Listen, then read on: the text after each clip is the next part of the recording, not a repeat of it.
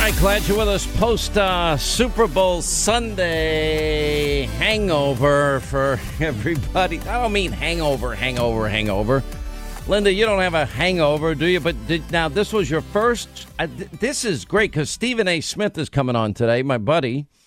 And Stephen A., oh, man, he was brutal to poor Patrick Mahomes.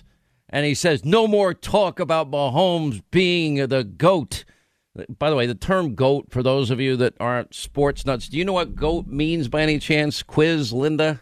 I certainly do. But I have to give credit where credit's due. I know what it is because of Jim Gray. No, Jim Gray, I didn't hear it, but he had an exclusive interview with Biden. I haven't heard it yet. Did you get a chance to hear it? No, I don't listen to anything with him in it. No, I love Jim Gray, though. Jim Nantz is great, too. Jim Nantz he's such a great, these guys are such great sports broadcasters. Joe Buck, all these guys, and even the, Boomer's great. What's the guy's name? He used to be quarterback for the, I love Tony Dungy. I love all these guys. Troy Aikman has done a great job transitioning to broadcasting. It's not an easy transition. And there have been people that I've known over the years that have been in sports and asked me about broadcasting, and I'm like, okay, let's talk about it. And I'm just like, okay, that's not going to work. A few of the names of the people. And I'm not trying to shatter dreams. I like people to fulfill their dreams, whatever they happen to be in life. But with all that said, all right, how did you do? Because last week was like a crash course week in football for you on this program, and you started out the week not knowing fully and completely how to get a touchdown, what a field goal was, what you called those two pole things in the middle, as you referred to them, meaning uprights. You didn't know what crossing the plane was. How did you do based on the crash course we gave you going into the Super Bowl, knowing your 5-year-old son wanted to watch the Super Bowl? I mean, I think I was like a lot of people, I was excited, to see it. And, I was looking for him to see the good sportsmanlike behavior that we did see for the most part. I really don't understand a lot of what's happening still.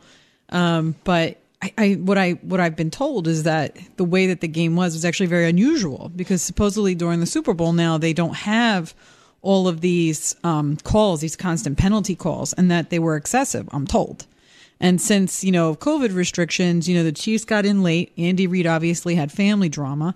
And then you got, the Buccaneers playing on home court in Tampa Bay. So I think there were some disadvantages to the Chiefs. I thought you said the Colts. I said home court. Home court. Okay. Colts. Whatever. Anyways, the Chiefs. Right. Okay. No, but, I hope the country, because going into this week, and we're going to hit this week on this whole impeachment sham shift show, Democrats are more nervous than Republicans here, and I'll get to that in a minute here. But did you enjoy the game? Did you enjoy, for you, it was probably a different experience because you're trying to figure out, all right, how do I get a first down? How do we just get that touchdown? Wow, you can get a passing touchdown, which you didn't seem to know last week. You run the ball into the end zone, and then I had to explain how you can also throw the ball and somebody catches the ball in the end zone, but you got to be on the same team. Did you enjoy? Do you feel like you walk away now with a sufficient knowledge that next year you can watch football and appreciate it more? Yeah, I would still have to be very honest and say that I know very little of what's going on. I don't really understand it. I'm trying my best. I'm excited when I watch it. Liam, I think, understands it way better than I do. And, we just had a blast watching it. I think the thing I liked the most about it is Brady is just such a team player. He really is. I mean, the guy just corrals his team. He's so gracious. I mean, even when he was up there giving his Super Bowl, acceptance, he had his kids up there and he passes the Super Bowl trophy down to his, fellow teammates. It's just such a nice guy. It was a nice thing to watch. Yeah, you know what? It was great. I thought that was the storyline the whole time. It ended up being the storyline. I'll get into this with Stephen A. later when he said, no more talk about Mahomes being the GOAT. He's getting blown out in the Super Bowl. But see, I think Mahomes is great. He is great. And I think that's the problem we have right now. Why can't they both be great? Well, look, he didn't have his best game, but think about this. This is a guy that never lost a game by double digits in the pros. I mean, this is a guy that helped drive his team to the Super Bowl 2 years in a row, and he won it last year. The guy, Mahomes has all of the potential, and I pray to God he can stay healthy, which is a challenge for anybody playing in the NFL. It's a warrior sport. It's a gladiator sport. It's, physically probably the most demanding on top of the octagon. I mean, you put your heart, your soul, your life's blood into this, and the average career is 3.5 years. So I'm watching. He's already a franchise quarterback. He's already. Wait a minute. The average football career is 3.5 years. Yeah. You didn't know that? No. So how long has Tom Brady been doing it? This is like his 20th year. Well, that's the whole story of Brady. So he's an anomaly. All right. It's nobody lasts that long. And somebody wrote me yesterday, yeah, but he's never really been hit. I'm like, yes, he's had. He lost a year of his career to a knee injury. Yeah. Oh, wow. I mean, Joe Namath God only knows how many records Joe Namath would have broken had he not had bad knees. And the body begins to break down for these guys. And you think of linemen and knows that, linebackers and the tackling and the hits. I mean, this is all real. Now, the NFL's also dealt with this whole concussion issue. I know they're doing everything they can, but you can't ruin the sport in the process. And they have the concussion protocols now in place. There's only so many concussions that your brain can take before I can tell you. Let's put it this way: I can tell you anybody that I've ever watched as a UFC fan that gets knocked out, they are usually never ever the same, ever, in terms of their ability to go back in the octagon. It seems to me, my observation, that they get knocked out faster the next time because there's a vulnerability that is created from the first time you have the head trauma. I mean, that's like being in a bad car accident. I remember from my days playing ice hockey that, I had my bell rung all the time. That's what they mean when you get your bell rung.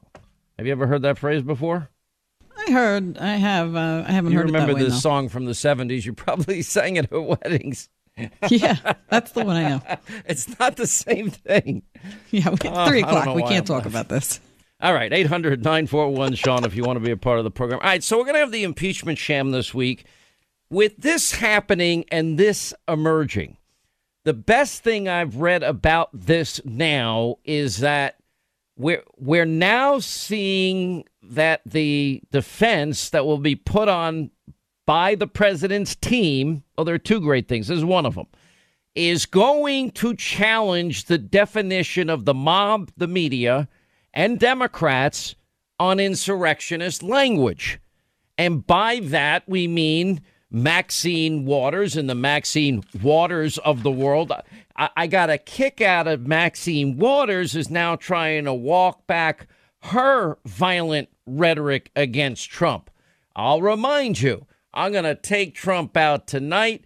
I want you to create a crowd. I want you to get in their faces. I want you follow them into the grocery store and they're not wanted anywhere anymore. Well, what does it mean, create a crowd and get in their faces and follow them and tell them they're not wanted anywhere anymore? Listen. You have members of your cabinet that are being booed out of restaurants, who have protesters taking up at their house, who's saying no peace, no sleep. And if you see anybody from that cabinet in a restaurant, in a department store, at a gasoline station, you get out and you create a crowd. And you push back on them. And you tell them they're not welcome anymore, anywhere. Wow. What a moving evening this is. I am sitting here listening, watching, absorbing, thinking about Ali, even though I never met him. And with this kind of inspiration, I will go and take Trump out tonight. I want to tell you, Gorsuch, I want to tell you, Kavanaugh, you have released the whirlwind, and you will pay the price. You won't know what hit you if you go forward with these awful decisions.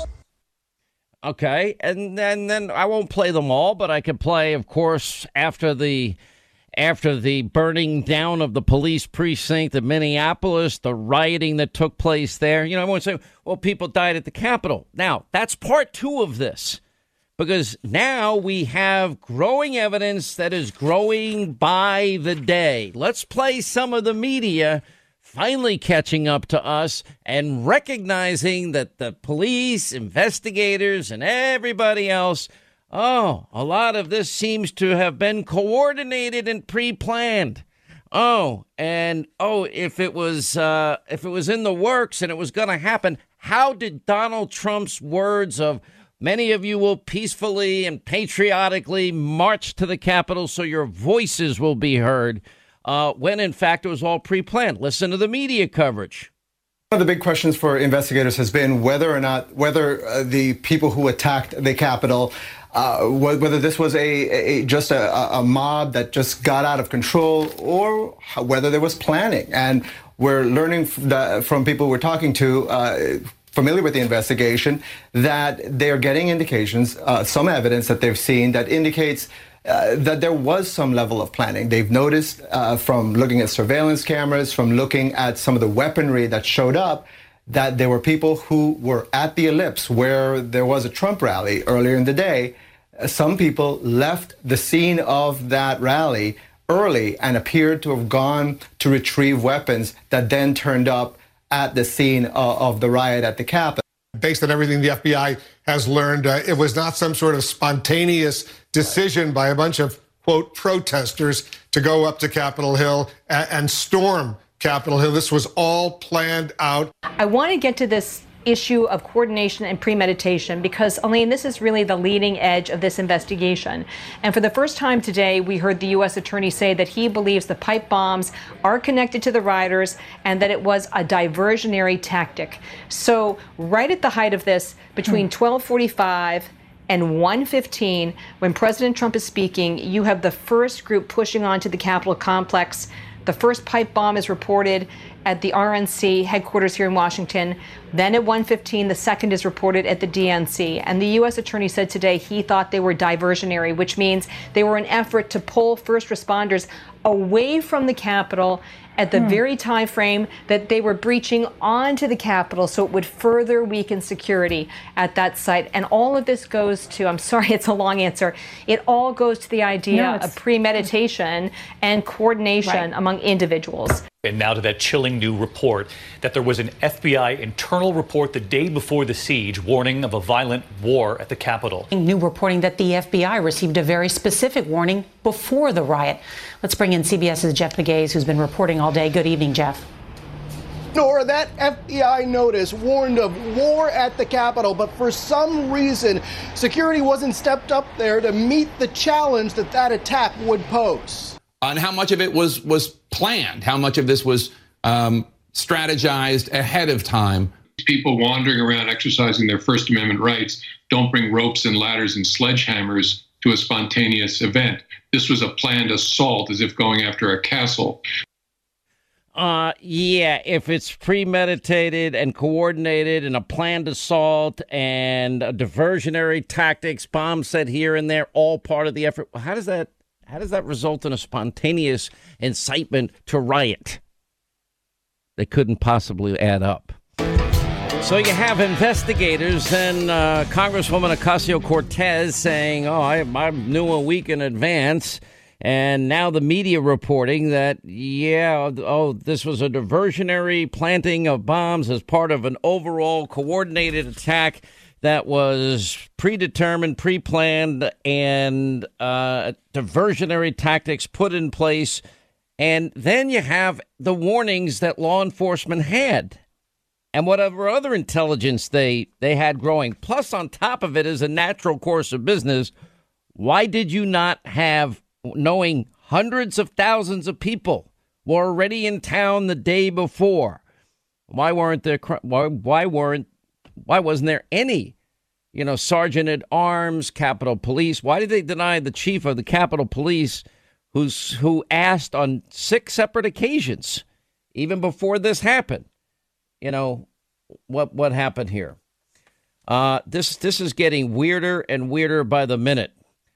All right, I got to take a break here, but we got a lot coming up on the other side of this. 800-941-SEAN on number if you want to be a part of the program. Just buckle up. It's going to be a week, but it appears like the Democrats have their own issues to deal with. Premeditation, all coordinated, and their own comments and their definition of, quote, insurrection and incitement. Yeah, they've got a lot of questions they need to answer. Quick break. We'll come back on the other side. 800-941-SEAN. You want to be a part of the program, and we will continue. All right, 25 till the top of the hour. 800-941-SEAN if you want to be a part of the program. So when you put it all together and you look at, well, what do the Democrats want to get done here? Well, now this is where they're getting nervous because Democrats now have a choice. Because they're going to bring in their tapes. They're going to say Donald Trump said fight, fight, fight, fight, fight. Well, we've been playing for you all the examples of prominent Democrats saying fight, fight, fight, fight, fight. The Democrats they will ignore Donald Trump's statement, peacefully, patriotically march to the Capitol so your voices will be heard. Okay, well, I didn't hear that in Maxine Waters' I'm going to take Trump out tonight speech or Kamala Harris's speech after the precinct was burned to the ground in Minneapolis and the riots ensued. And, yeah, police officers injured. And then, of course, advertising, trying to raise money to help the bail fund to pull the rioters out of jail, to get them out of jail. I just don't recall in any way anybody in the media saying, yeah, that was pretty irresponsible. They're not going to stop. You need to take note. Beware. They're not going to stop. I'm not going to stop. They shouldn't stop. We shouldn't stop. What is she talking about in the context of what just happened in Minneapolis and was emerging in other cities around the country? Or the threat to Gorsuch and Kavanaugh. You won't know what hit you on the steps of the U.S. Supreme Court. Or Pelosi's support of insurrection when the Wisconsin State House was raided back in the day then, offering support. And then you can move beyond those players, and you can talk about pretty much a lot of Democrats. When they're down, we kick them. They go high, we go no. They're down, we kick them. Eric Holder. It's just so obvious what this is, and so the Democrats now will make a choice if they want this thing to drag on and to distract from Joe Biden's agenda. Let Joe Biden, Mr. Unity, either step up and tell his party that we already know what the outcome is going to be, or if I was the Republicans, I'd absolutely embrace as long as they want this to go on. And as long as they want to drag the country through this, as long as they want all other of the people's business to stall completely, let them do it. Because everybody sees this for what it is. Donald Trump is not in office. Donald Trump is, well, as Acosta says, he's President Trump in exile. Fine. He's not even talking because he's been deplatformed and canceled all over social media. Will he reemerge? I would say the odds are pretty good. A lot of stories out there that he might start his own social media company to bypass the Twitters and the Facebooks and the Instagrams and the big tech companies, which was fine with me. But, and then the fear-mongering continues. All right, they want to spend all of this money. And I guess if Congress is wrapped up in their latest impeachment shift show, impeaching a guy that they don't even have jurisdiction over, well, we've got 150 legal, constitutional, leftist, liberal, radical attorneys. Okay, you can get 300 constitutionalists, and they'll sign their letter saying that it's not constitutional. But impeachment articles are very clear: to remove from office. What is this all about? Well, that'll get in the way of, you have the UN climate envoy, Mark Carney, saying climate crisis deaths will be worse than COVID. There'll be the equivalent of coronavirus and a coronavirus crisis every year. Wow. He was the Bank of England governor up until last year and head of the Bank of Canada before that, now United Nations envoy for climate action and finance. You have Massachusetts, you have their climate officials, 60% of emissions, they come from people driving their cars and heating their homes. We will have to break their will.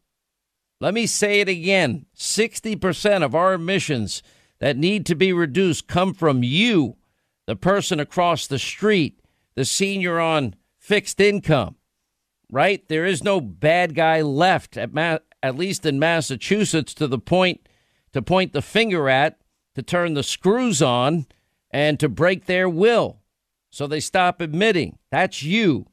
We have to break your will. And right, I can't even say that publicly. Whoopsie daisy. It broke. They said it. And then you have AOC and Bernie introducing a bill to declare a national climate emergency. Now, is it really about climate? No, because we've learned that the real purpose behind all of the Green New Deal initiative is to advance socialism in the name of climate change. So what is the net impact? We're already feeling it. All those workers on the Keystone XL pipeline, they've gotten their pink slips already. And Joe Biden last week saying, yeah, they're going to end all pipelines. Okay, more pink slips coming. And Joe Biden last week is stopping the oil exploration and extraction in ANWR. Okay, there's nothing there but a vast wilderness. How do I know? Because we actually at times have sent photographers and planes to take video of the ANWR, the geography of ANWR, and there's nothing there. A wilderness. When they built Alaskan pipelines in the past and all the predictions that, well, it's going to destroy wildlife, what did they discover? The wildlife actually like habitating around the pipeline because it keeps them warm for some reason. And it increased the number of the herds that were there. That was past information. But if you have a climate emergency and you declare a climate emergency, well, then that gives you even broader powers with the stroke of a pen to continue what Joe Biden is doing, bypassing an entire branch of government, the legislative branch, just to, with a stroke of a pen, enact your agenda that you'd never get passed through any Congress. I mean, these are insane times that we're living in. Add to that, well, what are they trying to do to conservatives in the media? The left is aiming to rein in media diversity, determine what is appropriate speech, restricting the reach. You know, that this has been the ongoing battle against talk radio for all these years, and to a smaller extent, now becoming a bigger extent, a few of the voices they don't like on Fox News. It's not every voice on Fox News they don't like. It's just conservative voices on Fox News that they hate. You've got, media commentators, the progressive left. You even have people on fake news CNN. I mean, the people that literally were at the tip of the spear of spreading the Russia hoax lies and conspiracy theories, wanting to restrict platform access and so on and so forth. Another way of saying silencing opposition voices. Ocasio-Cortez suggested just last month that multiple House members, including herself, were considering plans to regulate media in some as yet undefined fashion following the end of the Trump administration. She was asked during an Instagram Q&A session last month about the potential for media literacy initiatives in Congress and responded, I don't think that the response has fully crystallized yet, but what I can say is there's absolutely a commission being discussed, referring to proposals, investigatory in nature at this point. I do think that several members of Congress and some of my discussions have brought up media literacy, because that is part of what happened here. We're going to have to figure out how we rein in our media environment. So you can't just spew disinformation or misinformation. You mean like the Russia hoax? She must be talking about the Russia hoax, right? No, I doubt you go that far. Harm reduction CNN is talking about. a model in which the media reach would be greatly diminished of voices they don't like. Who is going to determine what political commentary is appropriate and what commentary is not appropriate? Again, the irony, the very people that spread lies and conspiracy theories for 3 years. It's also happening, not just fake news, CNN. It's about freedom of reach, CNN is saying. The New York Times, Nicholas Kristof putting forth a similar argument, suggesting an effort to combat, quote, extremism, and advertisers need to stop supporting networks that spread lies and hatred. You mean like the New York Times? Who says it's not safe to travel to China after the travel ban? Not exactly their finest moment. Washington Post, they got their media columnists and editors, Margaret Sullivan, calling for an advertiser boycott of news organizations she doesn't like.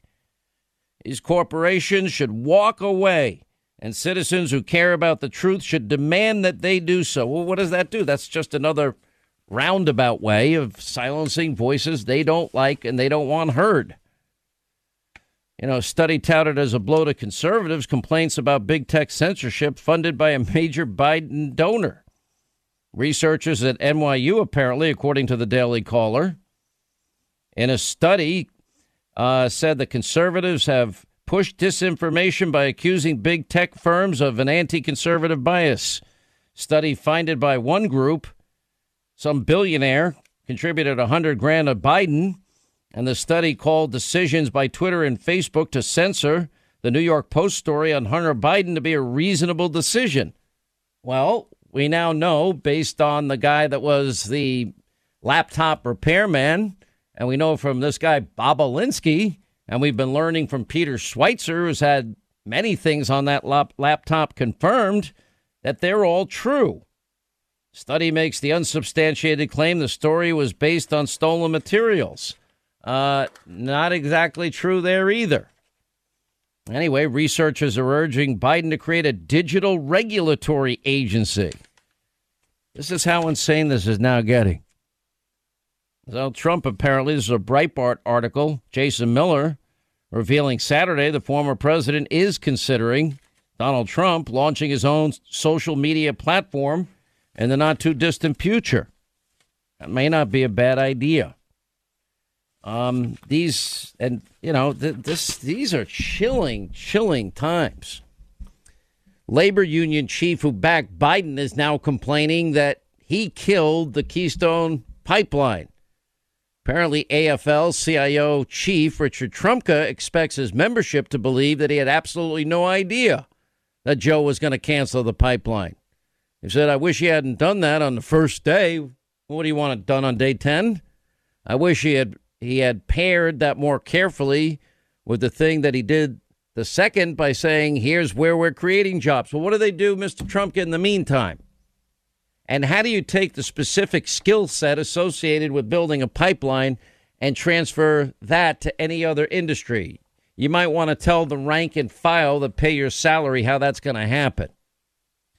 Unbelievable. Newly elected House Democrat openly defended a jailhouse riot after condemning the Capitol riot. You got this story is in the New York Post today. You got a House Democrat, Cori Bush, condemned the January 6th insurrection, their favorite word, but he's defending the rioters in St. Louis who tried to burn down the city jail. Wow. Said a riot is the language of the unheard, he said. I want to talk to my constituents in the window. Their lives and their rights must be protected. My team and I are working to ensure that the urgent needs of the people who are incarcerated are not ignored. Doesn't exactly sound like a full and complete condemnation. Unbelievable. By the way, illegal aliens who assaulted, this is in the Washington Free Beacon, Americans will no longer be deported under Biden's new rules. Welcome to the new world order of Joe Biden. Generally, these convictions would not include drug-based crimes, simple assault. Is assault really simple? DUI, money laundering, property crimes, fraud, tax crimes, solicitation, or charges without convictions. Wow. ICE would not deport, according to Jen Psaki, the White House press secretary, illegal immigrants guilty of assault and DUI under the plan. Wow. What happens to you and your family if, in fact, you do that? Pretty unbelievable. Peter Doocy pressed Jen Psaki on where the laid-off pipeline workers going to get their green jobs. She says, well, the president's proposed a climate plan with transformative investments in infrastructure and laid out a plan that would not only create millions of good union jobs, but also help tackle the climate crisis. Doocy shot back, but there are people living paycheck to paycheck, people out of jobs once the Keystone Pipeline stopped construction. It's been 12 days since Gina McCarthy and John Kerry were here. It's 19 days since the executive order. So what are these people who need money now? What do they do to get their green jobs? How many days are you going to have to work? Man, it's going to be a lot of work these coming years. Got a lot to cover. All right, Super Bowl Sunday, 4 hours, 4.5 hours, maybe even 5 hours of omnipotent political free fun, although you weren't allowed, if you followed CDC regulations, no shouting and no groups, according to Dr. Fauci. But Stephen A. Smith was watching the game. You know, I know you were watching the game because you cannot control yourself. It's over, everyone. At Chiefs defense couldn't stop anything at Tom Brady threw at them. And at Buccaneers defense was elite. No more talk about Patrick Mahomes being the GOAT, greatest of all time. He's now getting blown out in the Super Bowl. Receivers can't get open, and he can't throw them open. It's over. It's not over. He's a franchise quarterback. Well, as usual, I have to educate you about context. Don't use my lines I use against you. Go ahead. I do believe that I put that tweet out in the third quarter of the game. It's not like I said it now. I mean, I was talking about the game itself. It's over. Of course, Patrick Mahomes will be back in the Super Bowl. Of course, he'll win some Super Bowl championships. He's a phenomenal, great quarterback. But when you talk about him being the greatest quarterback of all time, Tom Brady at the age of 43 just won his 7th Super Bowl. There is no franchise, there is no franchise in the history of the National Football League that has 7 championships, and Tom Brady has 7. There's nothing to talk about in that regard. And if you're Patrick Mahomes is a young player. He's been to not many people in their football careers, and you know this better than anybody, gets to one Super Bowl. He's been to back-to-back Super Bowls. He's experienced the thrill of victory and the agony of defeat, not to use the cliche of wide world of sports. He is a franchise quarterback. He's in the top elite in my mind. Who are the elite quarterbacks? Okay, you got the elite Brady. quarterbacks are him. They're Aaron Rodgers. There's Drew Brees. It's Deshaun Watson. Obviously, Josh Allen, this kid in Buffalo, is special. He's got promise. Lamar Jackson in Baltimore, he's got a lot of promise. Russell Wilson in Seattle, obviously, phenomenal is right quarterback. Up there he's a phenomenal quarterback. So there are several, but again, the conversation is about the GOAT, the greatest of all time. And even though it was Brady with his resume, because he's the most celebrated quarterback in NFL history, there were a lot of people that were saying, no, it's Patrick Mahomes. And if Patrick Mahomes had beaten him, even though he'd still only have 2 and Brady would have had 6, the bottom line is with Patrick Mahomes being 25 years of age, if he had knocked off Brady, then you would have assumed that, you know what, more Super Bowls are coming, plus he'd have a win over Brady on his resume. Now think about this, too, though, Stephen A. The lead-up to Super Bowl Sunday was, okay, he had to take on the Saints and Drew Brees. He had to take on the Packers and Aaron Rodgers. Now he had to take on, I think, probably the hottest quarterback now in the NFL, and that's Patrick Mahomes. That, to me, was the storyline. I don't care what anybody says going in. You had two great tight ends on both teams. But at the end of the day, I mean, I thought Brady just – he's calm. He had ice in his veins. And you know, in fairness to Mahomes, he didn't really have a lot of open players to throw to most of the game. Well, he didn't have much help. Tampa Bay's defense was elite. The real MVP with the initials TB is Todd Bowles, the former head coach for the New York Jets, not a defensive coordinator happy for Tampa him. Bay Buccaneers. His defense was sensational. And led by Shaq Barrett and Devin White and Antonio Whitfield Jr. and JPP, a former New York Giant. By the way, how great's the story of JPP? If people don't know, Pierre-Paul is that he had half his fingers blown off in a fireworks accident. Playing on the 4th of July in a fireworks accident, absolutely. And he's still an elite player. He's still amazing. He had a great game yesterday. Here's the deal. Tampa Bay basically instituted what the Giants did to beat Brady twice. They didn't blitz. They only blitzed like 5 times during the game. They were incredibly confident that their front 4 would be able to get to Brady. As a result, leaving 7 dudes in your secondary. So the Tyreek Hills and the Travis Kelce's of the world and others couldn't get open.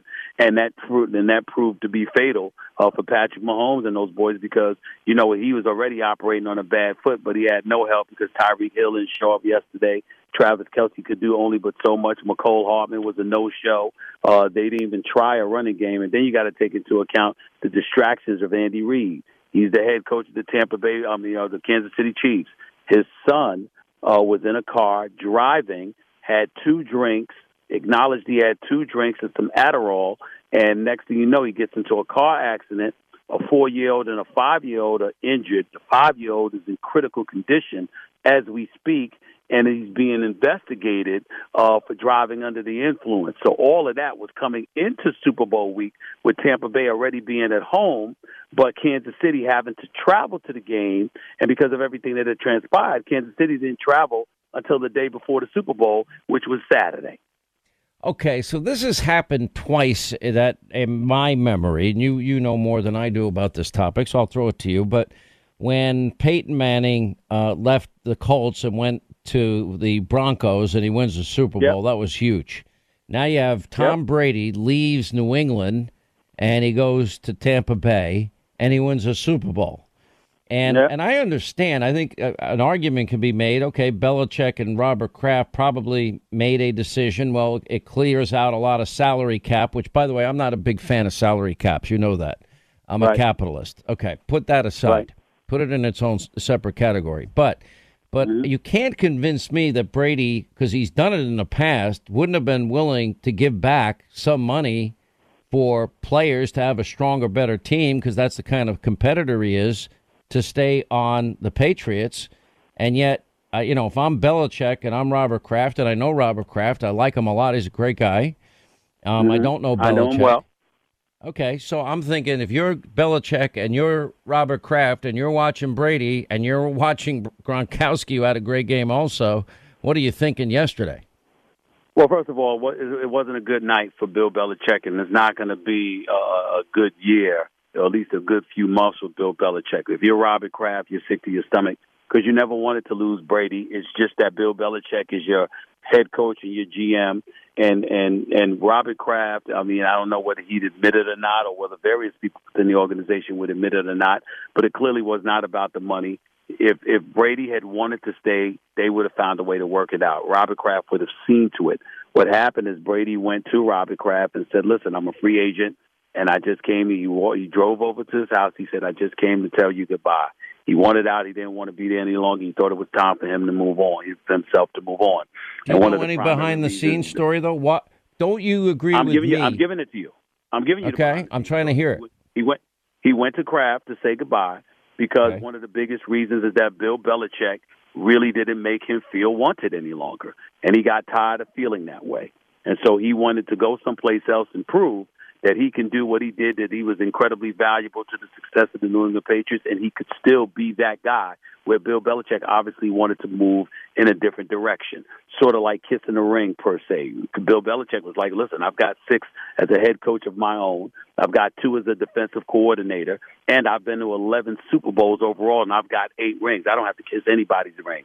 I've got enough of my own. And so as a result, Tom Brady wanted to go someplace else and show what he can do, which is why he left and he departed. And Bill Belichick, the coach, is not to be questioned, but Bill Belichick, the GM, that had teammates like N'Keal Harry as a wide receiver instead of DK Metcalf or A.J. Brown, 2 stud receivers in the NFL, stuff like that. Jacoby Brissett is gone, and he's a backup in Indianapolis, but he could have easily been a better selection than Cam Newton based on how Cam Newton looked this year. all of those things played a role in Tom Brady saying, you know what, I just want to move on, and I just want to move on with my career because I still think I've got something left in me. And Tampa Bay and the Chargers were the two teams who believed in Tom Brady. He chose Tampa. The other 30 teams thought they had a better option than Tom Brady. So Bill Belichick isn't the only one feeling sick right now. It's the rest of them. Yeah. He just defies all the odds here, though. I mean, on paper, you can make the case he's 43 years old. I mean, that's a long time. Let me ask you about the intersection. I used to have, and I don't want to talk about politics at all.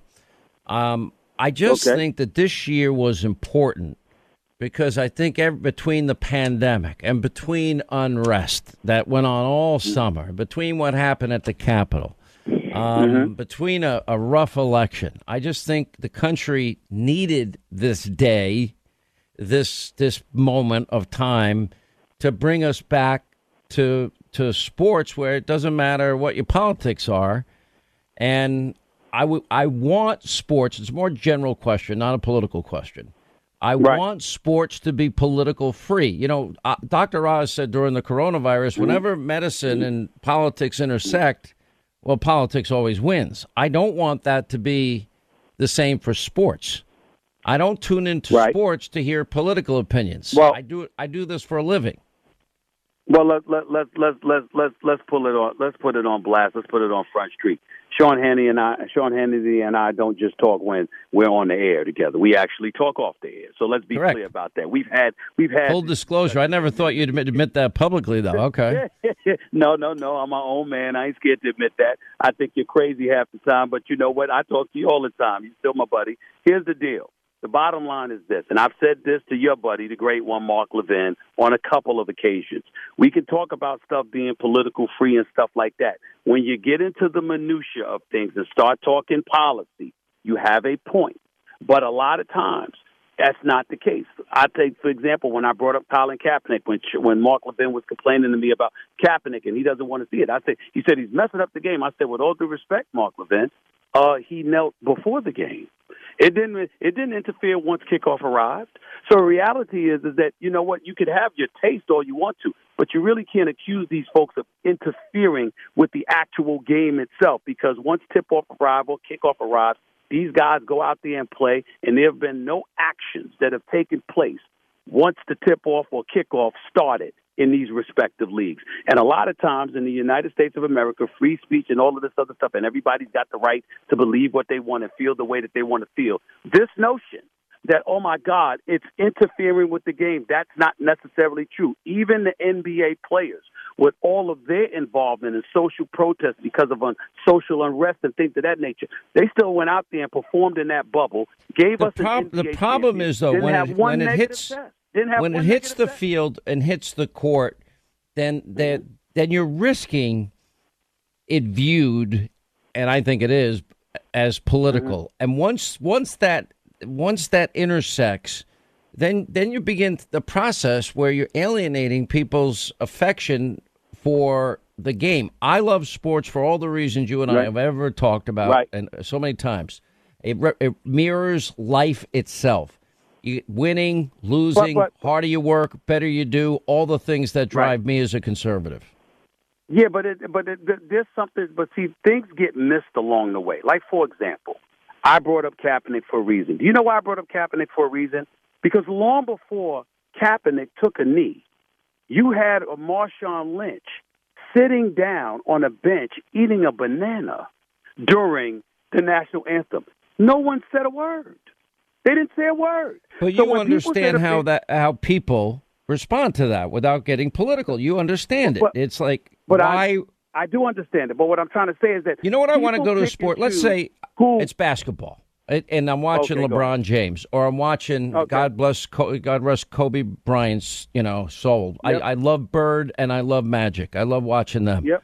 Whatever the sport happens to be, I like to watch the top of their field compete. Okay. That's it. And for most Americans, I think they're like me yesterday. We need a break. Okay. And I don't want to see the intersection, nor do I want to see, for example, all these athletes spend decades and decades getting strong and building their skills.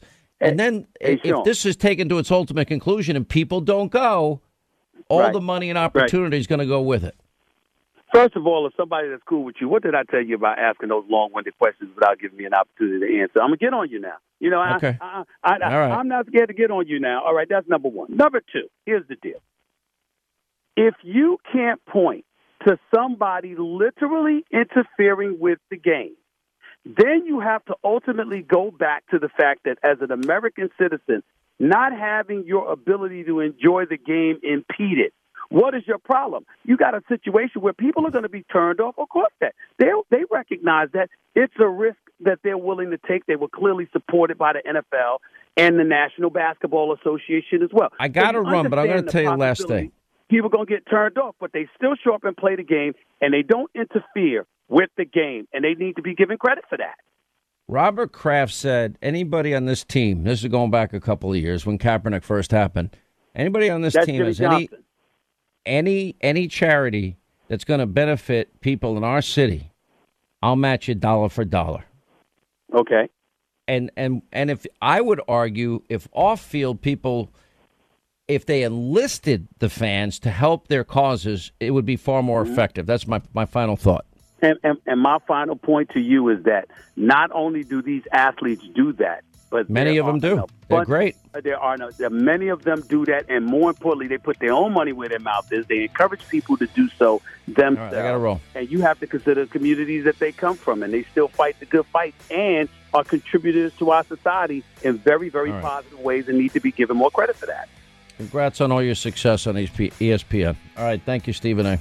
We're learning from people we're talking to, familiar with the investigation, that they're getting indications, some evidence that they've seen that indicates that there was some level of planning. They've noticed from looking at surveillance cameras, from looking at some of the weaponry that showed up, that there were people who were at the Ellipse where there was a Trump rally earlier in the day.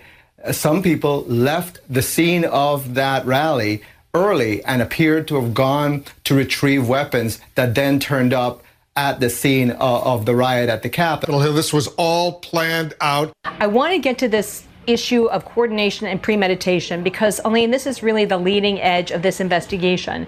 And for the first time today, we heard the U.S. attorney say that he believes the pipe bombs are connected to the rioters and that it was a diversionary tactic. So right at the height of this, between 12:45 and 1:15, when President Trump is speaking, you have the first group pushing onto the Capitol complex. The first pipe bomb is reported at the RNC headquarters here in Washington. Then at 1:15, the second is reported at the DNC. And the U.S. attorney said today he thought they were diversionary, which means they were an effort to pull first responders away from the Capitol at the very time frame that they were breaching onto the Capitol, so it would further weaken security at that site. And all of this goes to, I'm sorry, it's a long answer, it all goes to the idea of premeditation and coordination among individuals. One of the big questions for investigators has been whether the people who attacked the Capitol, whether this was just a mob that just got out of control, or whether there was planning. FBI notice warned of war at the Capitol, but for some reason, security wasn't stepped up there to meet the challenge that attack would pose. And how much of it was planned? How much of this was strategized ahead of time? People wandering around exercising their First Amendment rights don't bring ropes and ladders and sledgehammers to a spontaneous event. This was a planned assault, as if going after a castle. They are driven by hatred. They hate Bill and Hillary Clinton so much they will stop at nothing to bring him down. Because we are here today because the Republicans in the House are paralyzed with hatred of President Clinton, and until the Republicans free themselves of this hatred, our country will suffer. And one of the reasons we all feel so angry about what they are doing is that they are ripping from us, they are ripping asunder our votes. They are telling us that our votes don't count. There must never be a narrowly voted impeachment or an impeachment supported by one of our major political parties and opposed by the other. Bill Clinton acted deplorably in his personal behavior. But what the American people are saying loudly and clearly is let's get on with the business. Our democracy will be threatened if we destroy the due process and high standard that the Founding Fathers established over 2 centuries ago. The process that the majority has pursued in this matter has been partisan, driven, I believe, by animus, and exceedingly unfair. Like so many other acts of these last 2 Congresses, it has been unworthy of our duty and of our responsibility. This is their president we are talking about, and we in Congress had better be very careful before we upset their decision and make darn sure that our decision to impeach him was based upon principle and not politics. My fear is that when a Republican wins the White House, Democrats will demand payback. All right, there you have a lot to absorb as now the 3 big issues I've been focused on about where this impeachment shift show is going to end up going this week. A lot of things have now unraveled. The reason you don't have a snap impeachment with no investigation, certainly no investigation completed, because what are we learning? We're learning about coordination. We're learning about premeditation. We're learning about diversions that were put in place by people that had organized and planned. What else does it tell us?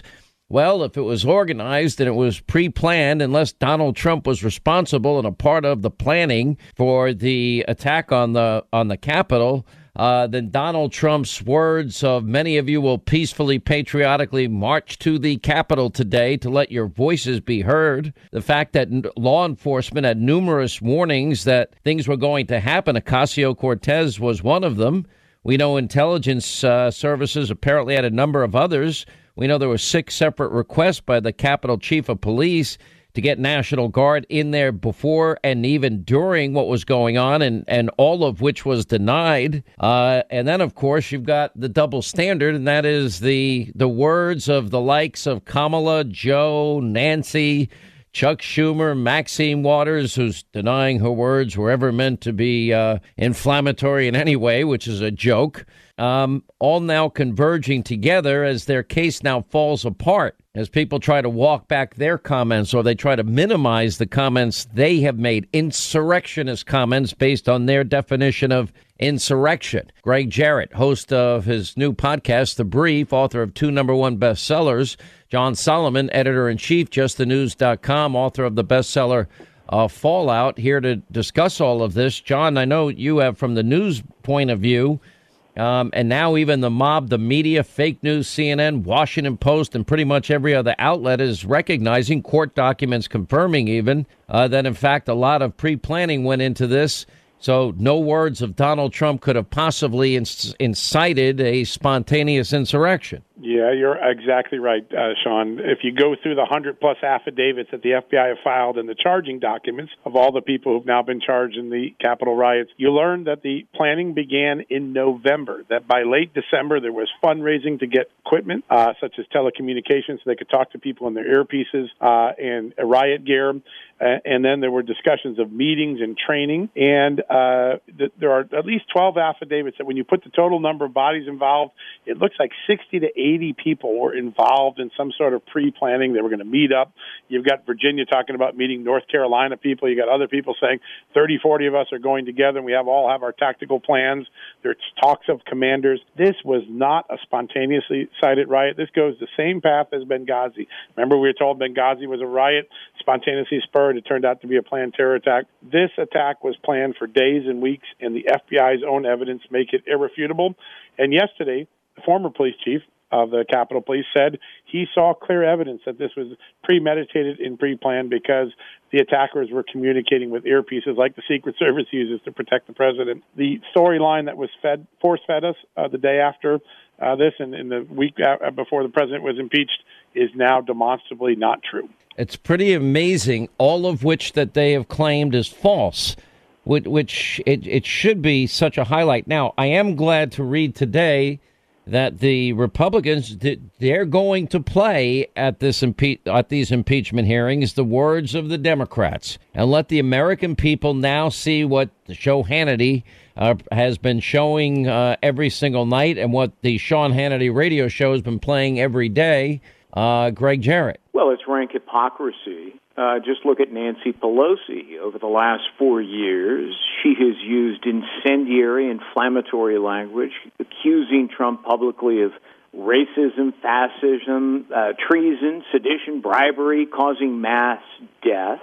Trump's words on January 6th pale by comparison. But your point is well taken, Sean. You cannot incite a pre-planned event. Incitement involves inflammatory words that direct specific actions of violence or destruction. And, of course, nowhere in the president's speech did he do such a thing. In fact, just the opposite. He counseled the crowd to do it peacefully and patriotically when they marched down to the Capitol. But now, as John points out, you've got real evidence, hard evidence, that this was pre-planned. And in fact, last Friday, federal prosecutors filed papers with a federal court saying that they have evidence that this was pre-planned well in advance. Again, you cannot incite a pre-planned event. So this is what happens when you rush into an impeachment without bothering to engage in even the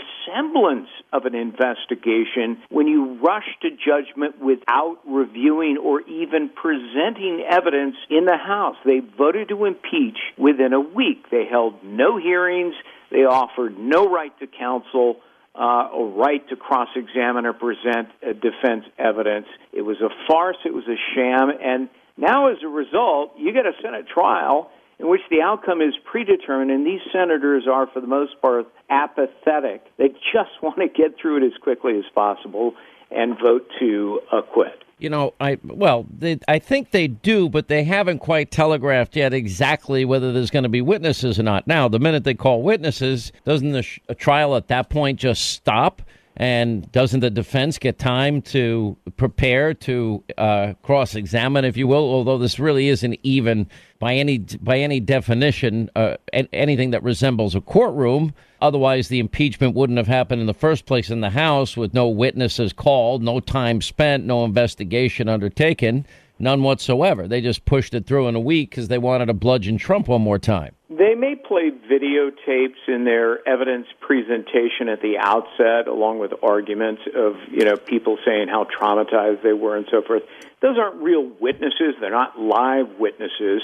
There won't be a vote on whether to actually have live witnesses that would include cross-examination until the conclusion of the arguments and presentation of the evidence, which is mostly videotape. And at that point, I do expect the senators to vote witnesses down. They just don't want to go through it. And I think it'll become clear to most senators after the presentation of the arguments that this is going nowhere except an acquittal. Yeah, I think you're right. Now, John Solomon, you're in touch with kind of both sides. You got your ear to the ground in Washington. All right, Democrats, they want to lay out the most incendiary case they can. Fight, fight, fight. Well, we played montages of Democrats saying fight, fight, fight, fight, fight over, for years. Fight like hell. Okay, let's go fight like hell. Everything's at stake this election. Targeted districts. Remember the lawsuit, I think, is even still pending with Sarah Palin.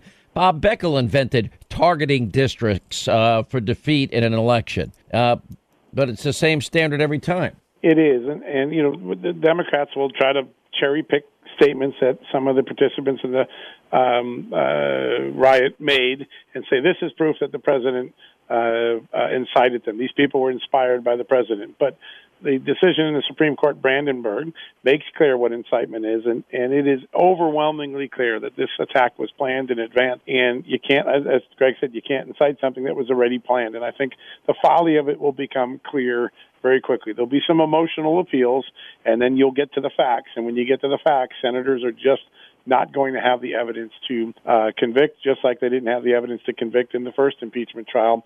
And then the question becomes, why did we go through this a second time? And there's a danger of a very significant political boomerang coming back across America when people realize we just wasted more time, another trial on something that ended right where we began, with the president being declared innocent. How does this end, John Solomon? I think when people realize that the Chief Justice of the United States, which the Constitution says shall, meaning he's required to preside over this, would not participate in this, and they see Pat Leahy in the chair, they're going to realize what a partisan sham this was. Yeah, I agree. Greg Jarrett, do you think the public eventually understands? I think people understand what a snap impeachment is at this point. Yeah, they absolutely do. And they realize that the House Speaker is consumed with hatred. Her Democratic caucus resembles lemmings marching to the sea, and they rushed into this. And, you know, as John said, the folly of it is exposed by the absence of facts. And once, you know, Americans see this presented in the United States Senate, that there really is no incriminating evidence and only exculpatory evidence, they will conclude, as I long ago concluded, that this is just a colossal waste of time, and it's driven by partisan politics, and they're doing great damage to the Constitution. And the impeachment clause of that esteemed document, as envisioned and written by our founding fathers, it's a shame. All right, I want to thank you both. Very insightful. There's going to be a lot of noise, a lot of emotion, a lot of theater with a predetermined outcome. Can you think of going to a play and you know how it ends and there's no suspense? But they'll make it seem like it's bigger than ever. And hopefully now that the Republicans are going to fight fire with fire, that'll be an effective defense. All right, thank you both. 800-941-SEAN, you want to be a part of the program. All right, a little more on the Super Bowl, double standard, media mob, and all things. Joe Concha joins us. And we'll get to your calls. Final hour of the program. News Roundup Information Overload Hour is next. All right, News Roundup Information Overload Hour. So many people talking about the big game. Let it go for the record. I think everybody on Team Hannity here picked the Bucs. Did everyone pick the Bucs, Linda? I think you picked. No. Definitely. And you said it was going to be a big margin. I think you won on the margin aspect of it. A lot of us thought it would be closer. I called Tampa Bay for winning by 17, but they won by, I think, 21 or 22.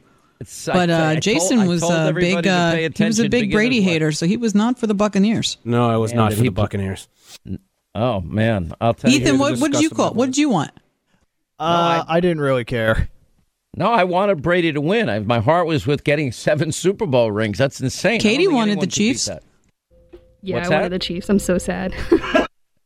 Poor. We feel bad for Katie, but she's. I don't feel bad for anybody. James. All right, let's play some highlights from Super Bowl 55. You jinx Spagnuolo? Usually it's the guy you're talking about. One of those weird announcer jinxes. Here's Brady's pass. It's Gronkowski. Back again. Wouldn't be quite that high. Of course, the career not as long either. 1st and 10. Brady from the pocket. He's got Evans. Really done a good job of evolving this offense as it's gone on this year. 2nd and 13. Back into the hands of Gronkowski. And it's Sorensen who wins. Second drive. Now it's tough to stop again. Brady, play action. Looking. 3rd option. End zone. Caught! Gronkowski again with the touchdown. Hold on, there's a flag. With 18 seconds, Brady goes in the middle of the field to Fournette, who powers down to the 9. They still have that one timeout. You fake it here, and then you run on the next one if you don't get it. There's the fake. There's the pass. And there's the catch for the touchdown. Antonio Brown. Just unbelievable route by Antonio Brown, and what a job.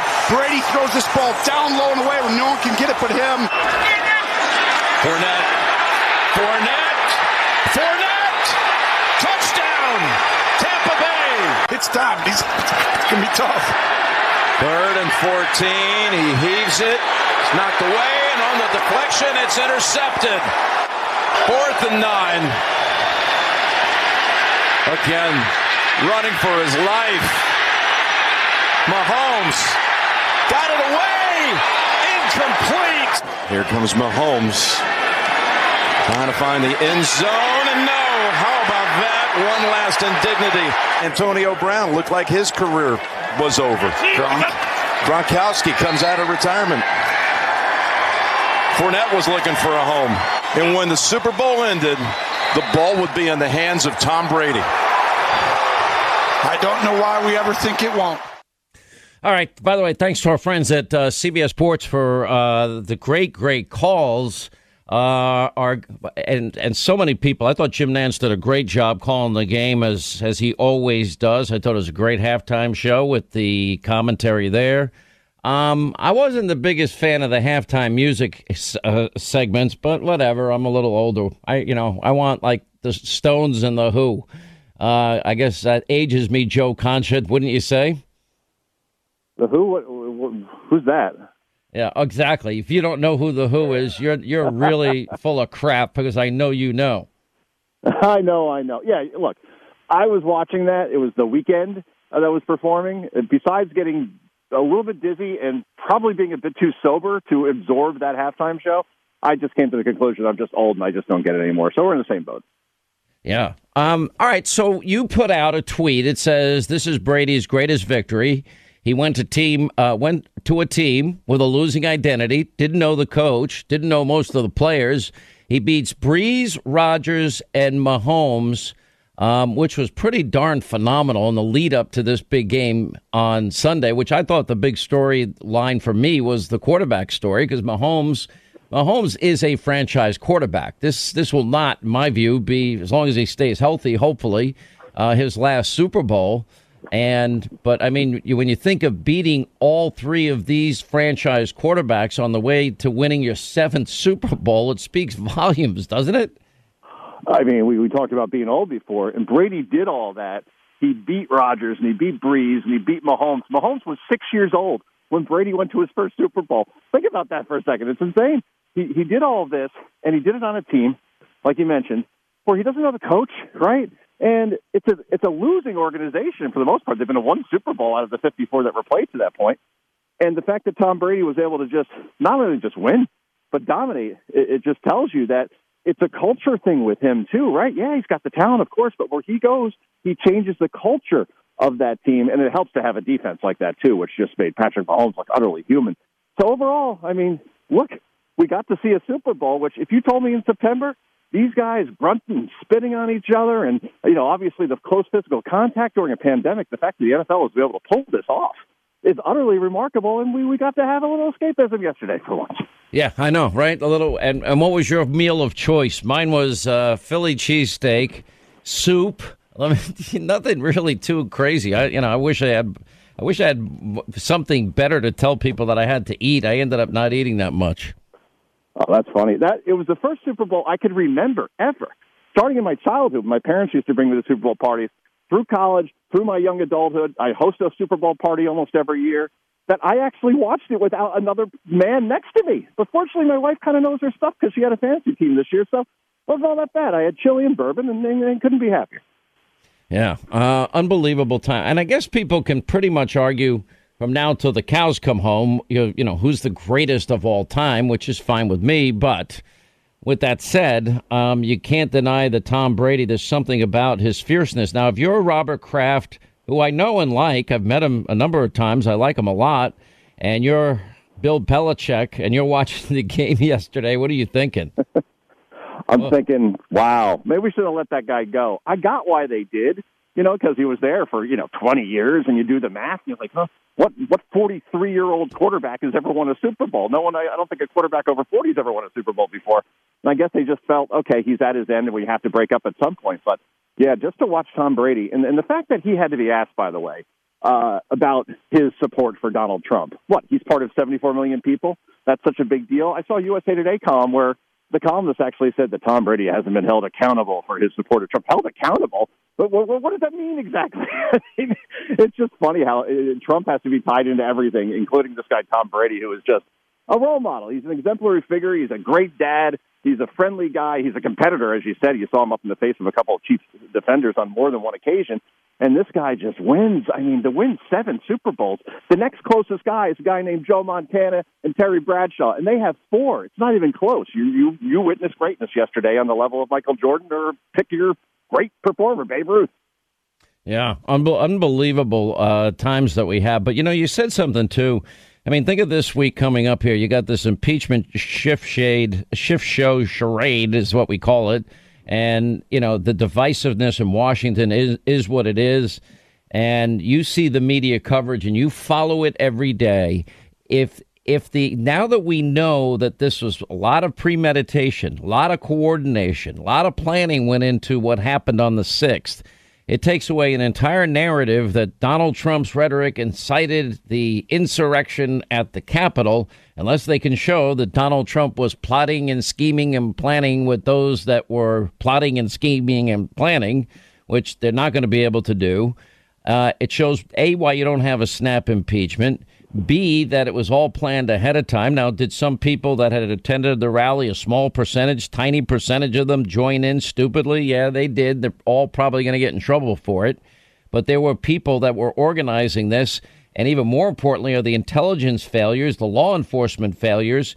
And I believe, too, at some level, probably the congressional level, failures there, because if Ocasio-Cortez knew a week before the insurrection that this was being planned, did she tell Speaker Pelosi? Did she tell the Sergeant of Arms? Did she tell the Capitol Police? Who told what to who and when? And that's the thing. We're not getting any answers, Sean. I mean, the Capitol Police, they still have not held a press conference to take questions about how they were so overwhelmed and undermanned for an event that apparently more than a few people knew was coming. We knew that January 6th was probably going to get ugly in some capacity, not obviously where anybody's going to storm the Capitol. There wasn't a person on the planet that could have predicted that. But yeah, they're not answering any questions. And the fact that we have to go through, as you called it, it's a sham impeachment because they don't have the votes to convict. And even to convict what? To remove the president from office? I believe he did that on his own a couple of weeks ago. He's in Mar-a-Lago right now. So we might as well just impeach, George Washington at this point, because retroactively, when you think about it, he did own slaves, and that can't stand. So this precedent now, we're going to have every time a party's in power. I hope Republicans don't do this, but you're going to have a president get impeached, just as you said, in a snap way, just to put on political theater that Americans hate at this point. We're in the middle of a pandemic. We've got 1,000 problems going on, and now the Senate that can't even pass COVID relief with the House, with all those people hurting, particularly those guys in the Keystone Pipeline are out of work. We're going to concentrate on this now for a week. And in our media, well, hey, they're tickled pink about this because they get to bash Trump for another week and stand up on their soapboxes and do all their rousing, go viral types of speeches on television. But after this, man, then the plunge comes for the CNNs and MSNBCs of the world because they don't have their J.R. Ewing anymore to kick around in Donald Trump. And you're going to see ratings plunges. We already saw it a week after Biden's inauguration. CNN nearly lost half its audience, 44% week to week. And that's what's going to happen again after this impeachment. And we'll get back to normal, except for Fox News. I know I'm an employee and all, but at least we're going to scrutinize the Biden administration to hold the powerful accountable. But those other two networks, they're going to learn real quick by cheerleading an administration and not asking the tough questions. People are going to tune out in a big hurry. And, hey, they bathe their own grave here, Sean. I've lived through these cycles. I kind of love this, Joe Concha. I mean, it happens every time. Well, let's see. Bill Clinton got elected. That's it for guys like Rush Limbaugh and other guys in talk radio and Hannity and so many others. I'm like, no, that was the beginning of, opposition voices rising in the country, which had been a rarity prior to 1988 when Rush started. I started in radio in 1987, my first time. And then you look, okay, what are you going to do now? You have a Republican in office. That's it. Your careers are over. Now, there's always a transition. People kind of get burnt out on politics after tough elections, but they all come running back when the issues start to matter, and they're going to matter here faster than usual. And then Obama's elected. What's Hannity going to talk about now? He doesn't have a Republican in office. What's Hannity going to talk about? A Republican's in office, Donald Trump. What's Hannity going to talk about? Joe Biden's in office. And, I just sit there and I've lived through all of these cycles and all of the predictions of my demise. And I'm like, okay, been here, not my first rodeo. I could write the stories for them, and then I can write the comeback aspect for them, too, if they wanted to hear that part of it. They don't. You love your job, don't you? I'm getting the feeling that you like doing 4 hours of radio and television every day. I mean, do you ever think you'd be at this point in your career where you're just, that's what, 20 hours? I feel blessed. My honest answer is I feel blessed to do it every day. I'm worried about the country, as so many other Americans are. I'm worried about the state of media. It's never been this vicious or bad or false in terms of the things they report, the lies they tell, the conspiracy theories they peddle. We've never been under more fire, but I'm kind of used to that part of it because I built up enough immunities to last me 400 lifetimes at this point. The trick is to stay off social media. That's an ugly place, and I think you do, right? So that gives you peace of mind. But yeah, overall, what we're looking at here, as far as the Biden administration, plenty of things to talk about, as far as particularly these executive orders, right? He says in October, before the election, if you pass executive orders and don't go through the Congress, you're acting like a dictator. Now he's literally acting like a dictator, and the consequences are already very dire in terms around these things. So it's going to be interesting. I'm curious to see who now becomes the leader of the Republican Party, right? Because Donald Trump really doesn't have an avenue in terms of speaking, right? Unless he has to do a rally or get in front of a microphone. But who now emerges and becomes the face of the Republican Party? Is it like a Ron DeSantis or a Kristi Noem? Who do you got money on? Like, who do you like as like the is it a Pompeo? Is it does Cruz or Rubio or any of these guys jump in? I mean, who knows? I mean, and what does Donald Trump do? I mean, you can't. The guy that wrote The Art of the Comeback, I wouldn't write him off so quick. I would think if he's healthy, the odds are pretty high he'll be in consideration for running. And I think if he runs again, yeah, then those other candidates are toast. I mean, how do you trail a 50, 60 million vote head start if, say, 60% of Republicans want him to run again? I wouldn't want that mission, Joe Concha, and I take on a lot of battles, so I don't need that one. All right, my friend, thank you. When is it that the Biden administration is going to let the thousands of fossil fuel industry workers, whether it's pipeline workers or construction workers, who are either out of work or will soon be out of work because of a Biden EO, when it is and where it is that they can go for their green job? And that is something the administration has promised. There is now a gap. So I'm just curious when that happens, when those people can count on that. Well, I'd certainly welcome you to present your data of all the thousands and thousands of people who won't be getting a green job. Maybe next time you're here, you can present that. But you said that they would be getting green jobs, so I'm just asking when that happens. So how about this? The Laborers International Union of North America said the Keystone decision will cost 1,000 existing union jobs and 10,000 projected construction jobs. Well, what Mr. Champuga also indicated in the same interview was that President Biden has proposed a climate plan with transformative investments in infrastructure and laid out a plan that will not only create millions of good union jobs, but also help tackle the climate crisis.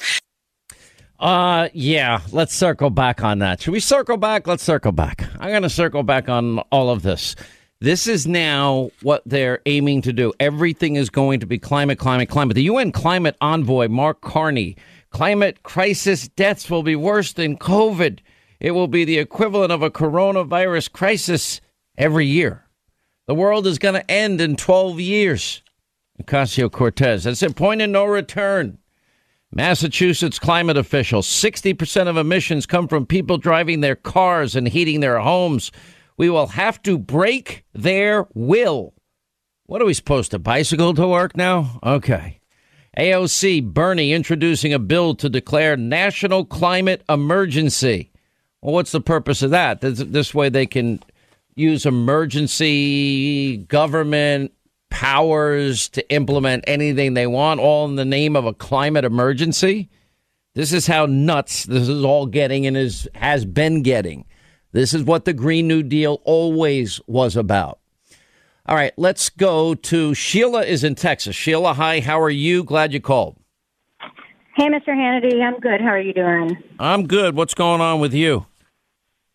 Oh, I was just calling to talk to you about this article that came out in Time magazine about the shadow conspiracy to fortify the election of 2020. Have you seen it?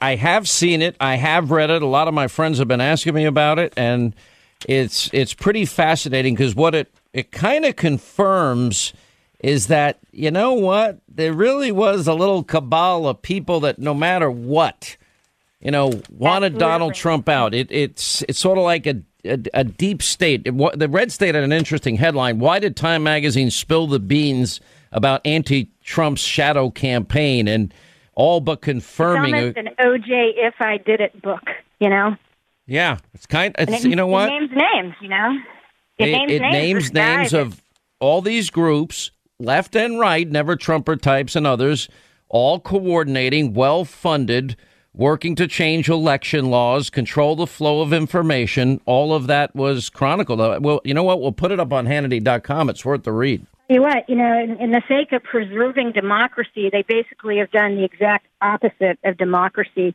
And for those that are fine with the outcome, that's fine now that that guy won. But, that's not always going to be the case. It's more of a selection than an election. And it's quite frankly the opposite of what this country is supposed to be about. It's very disturbing.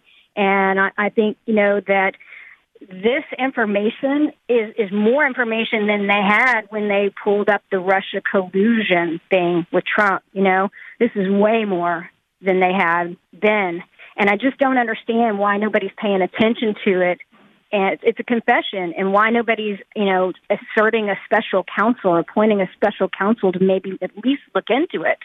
Because people aren't stupid, and Americans see what's going on.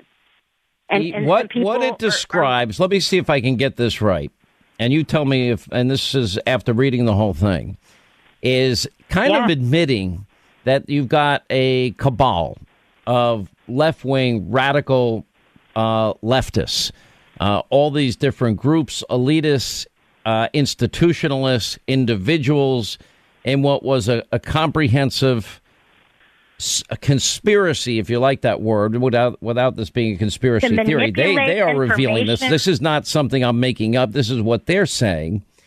And that they really just a well-coordinated effort at all levels to stop the election of Donald Trump and to prevent it from happening.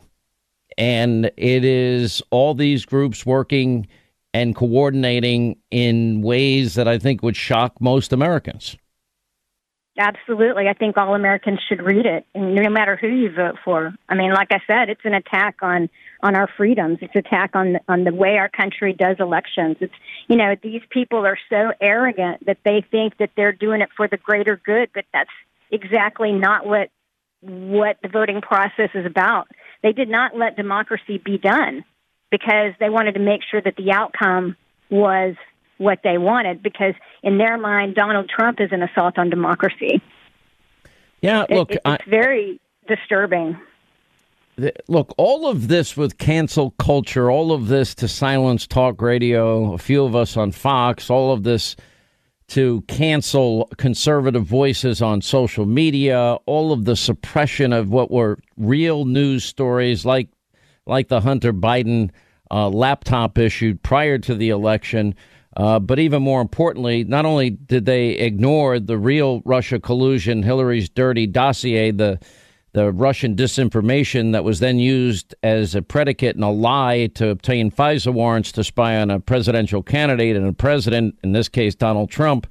They never went with that story, but they did advance every second hour of every day for years the whole Russia collusion hoax. And it is a hoax. It always was a hoax. They never cared about the truth. They don't care about correcting the record at this point. So, yeah, you have the way I've been saying it my own way, and this just confirms a lot of what I've been saying, and that is that we have powerful institutions in this great country, sadly, Sheila, that are failing we the people on a spectacular level. Democratic Party, there's no lie too big they won't tell, no bit of propaganda they won't advance. The mob and the media, they are the press office for all things radical democratic socialist now. There's no hiding it anymore. Big tech, full coordination, efforts to silence conservative voices left and right, even stop competitors from emerging, like in the case of Parler, and hiding pertinent information that voters would use in the lead up to an election. It's kind of scary. It's not the type of thing that I thought we'd ever see in this country. Any of these things I just mentioned, I never thought could happen here. Now it happens. It happens on a regular basis, and nobody gets held accountable for it. And so what does this mean for our future? Well, I can tell you one thing. What it means is it's not going to be good. There's nothing good that can come out of the lie becoming the truth and the lie being advanced by some of the most powerful institutions in society that has the greatest reach to we the people. This is going to be a very, very, very fascinating time and defining moment in our history, how this all plays out. Ryan in Georgia. Hey, Ryan, how are you? Hey, Sean. Good. How are you? I'm good. What's going on? Good. So listen, I was listening last week, and you guys had a caller up. She was from Cuba, and she was saying how she's a Republican. She was fleeing socialism. She was fleeing communism. And it's funny because I talked to one of my good friends often, who's from South Florida, and grew up, 30 years old, grew up with, a bunch of Hispanic friends. But he always said the one thing is they're all, they swing very, very far to the left. But all of their friends' parents, they're all Republicans. They're the ones that immigrated here. They're the ones that kind of know what is actually behind the curtain. And I just wanted to ask you what you think the disconnect is between the youth, because I see a lot of, older people that are, conservative Republicans, and all their, the younger kids, they're all, hard left. There's two things to think of. One, Churchill, if you're 20 and not a liberal, you don't have a heart. 40, not a conservative, you don't have a brain. Factor that part in, okay? But there's something bigger, deeper that goes on. Every human being, now, if you believe as I do, where human beings are mind, body, soul, I believe we're all created by the same God, and you have to factor that into things. But it's every single human being has a natural fear, worry, concern. It just depends where on the scale you might fall on that level. We should all have concern, but when concern becomes worry and fear, you're probably letting your mind go too far, and for some people it can even become incapacitating.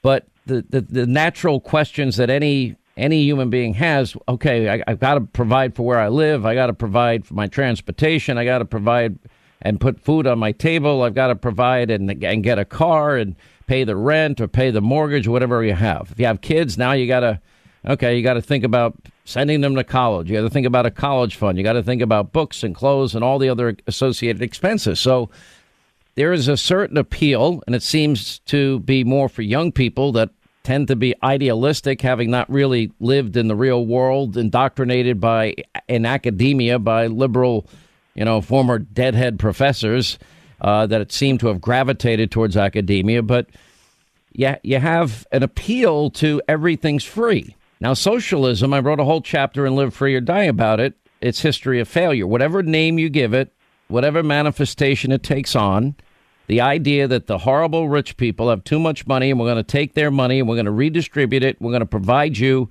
and guarantee you government job, government paid leave, government vacations, government healthy food, government health care, government retirement.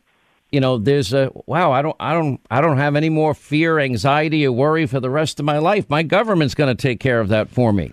And the gut check on this for everybody, we have to look beyond the words, the false promises, because the one thing I learned studying this for this chapter on socialism, and I've discussed over the years, is that there are always promises that will never, ever be fulfilled, ever. It's unsustainable. Number one. Number two, in every case, it leads to more poverty, not more prosperity. And number three, in the process of empowering, quote, politicians, people give up a degree of their freedoms in the name of false security. At the time the experiment fails, the question remains, well, how much of your freedom did you lose in the process of believing the big lie? If governments were successful at keeping their promises, then every city and every town run by liberal Democrat for decades would be safe and secure. There'd be peace and prosperity. It's non-existent in most. In every state run by liberal Democrats for decades, the school system, the next basic fundamental thing government promises our kids, well, they have the worst scores, the worst schools, the most violence, and they are the biggest failure. And they don't offer parents school choice. I can look to Obamacare, most recent example of a big government program that flopped, failed, and every promise made was broken. And that is keep your doctor, millions lost their doctor. Keep your plans, millions lost their plans. Pay less. We're all paying on average over 200% more. So why would we believe this Bernie, Biden, AOC, Green New Deal manifesto of theirs? Because any time it's been tried throughout history, it has failed. The appeal is the same. Rich people, it's ill-gotten gains. I don't know people that don't. The only way you make money that I see, unless you inherited it, and I don't know those people, is that you work hard and produce goods and services others want, need, and desire. And that's what makes capitalism the most honest system of governance that brings the best out of people, and that has resulted in America, literally advancing the human condition, not only for the people in this country, but around the world. It's our innovation, our invention that came up with Operation Warp Speed, which came up with a vaccine for coronavirus that we share with the world. That's only one example. Transportation, another example. So does that answer your question? Absolutely, man. I appreciate it. I love the show. All right. I appreciate a long-winded answer, but it deserves the time, in my opinion. It really does, because it's an important question. All right, that's going to wrap things up for today. Please set your DVR. Hannity tonight, 9 Eastern on the Fox News Channel. Preview of the latest impeachment shift charade show on D.C. Lindsey Graham, Alan Dershowitz, Newt Gingrich will weigh in. Also, Matt Gaetz joins us. Lara Logan investigates. And Lawrence Jones at the border. And Iowa Governor Kim Reynolds on COVID changes in that state. All coming up tonight, 9 Eastern. Hannity on Fox. We'll see you then. Thanks for being with us. Back here tomorrow.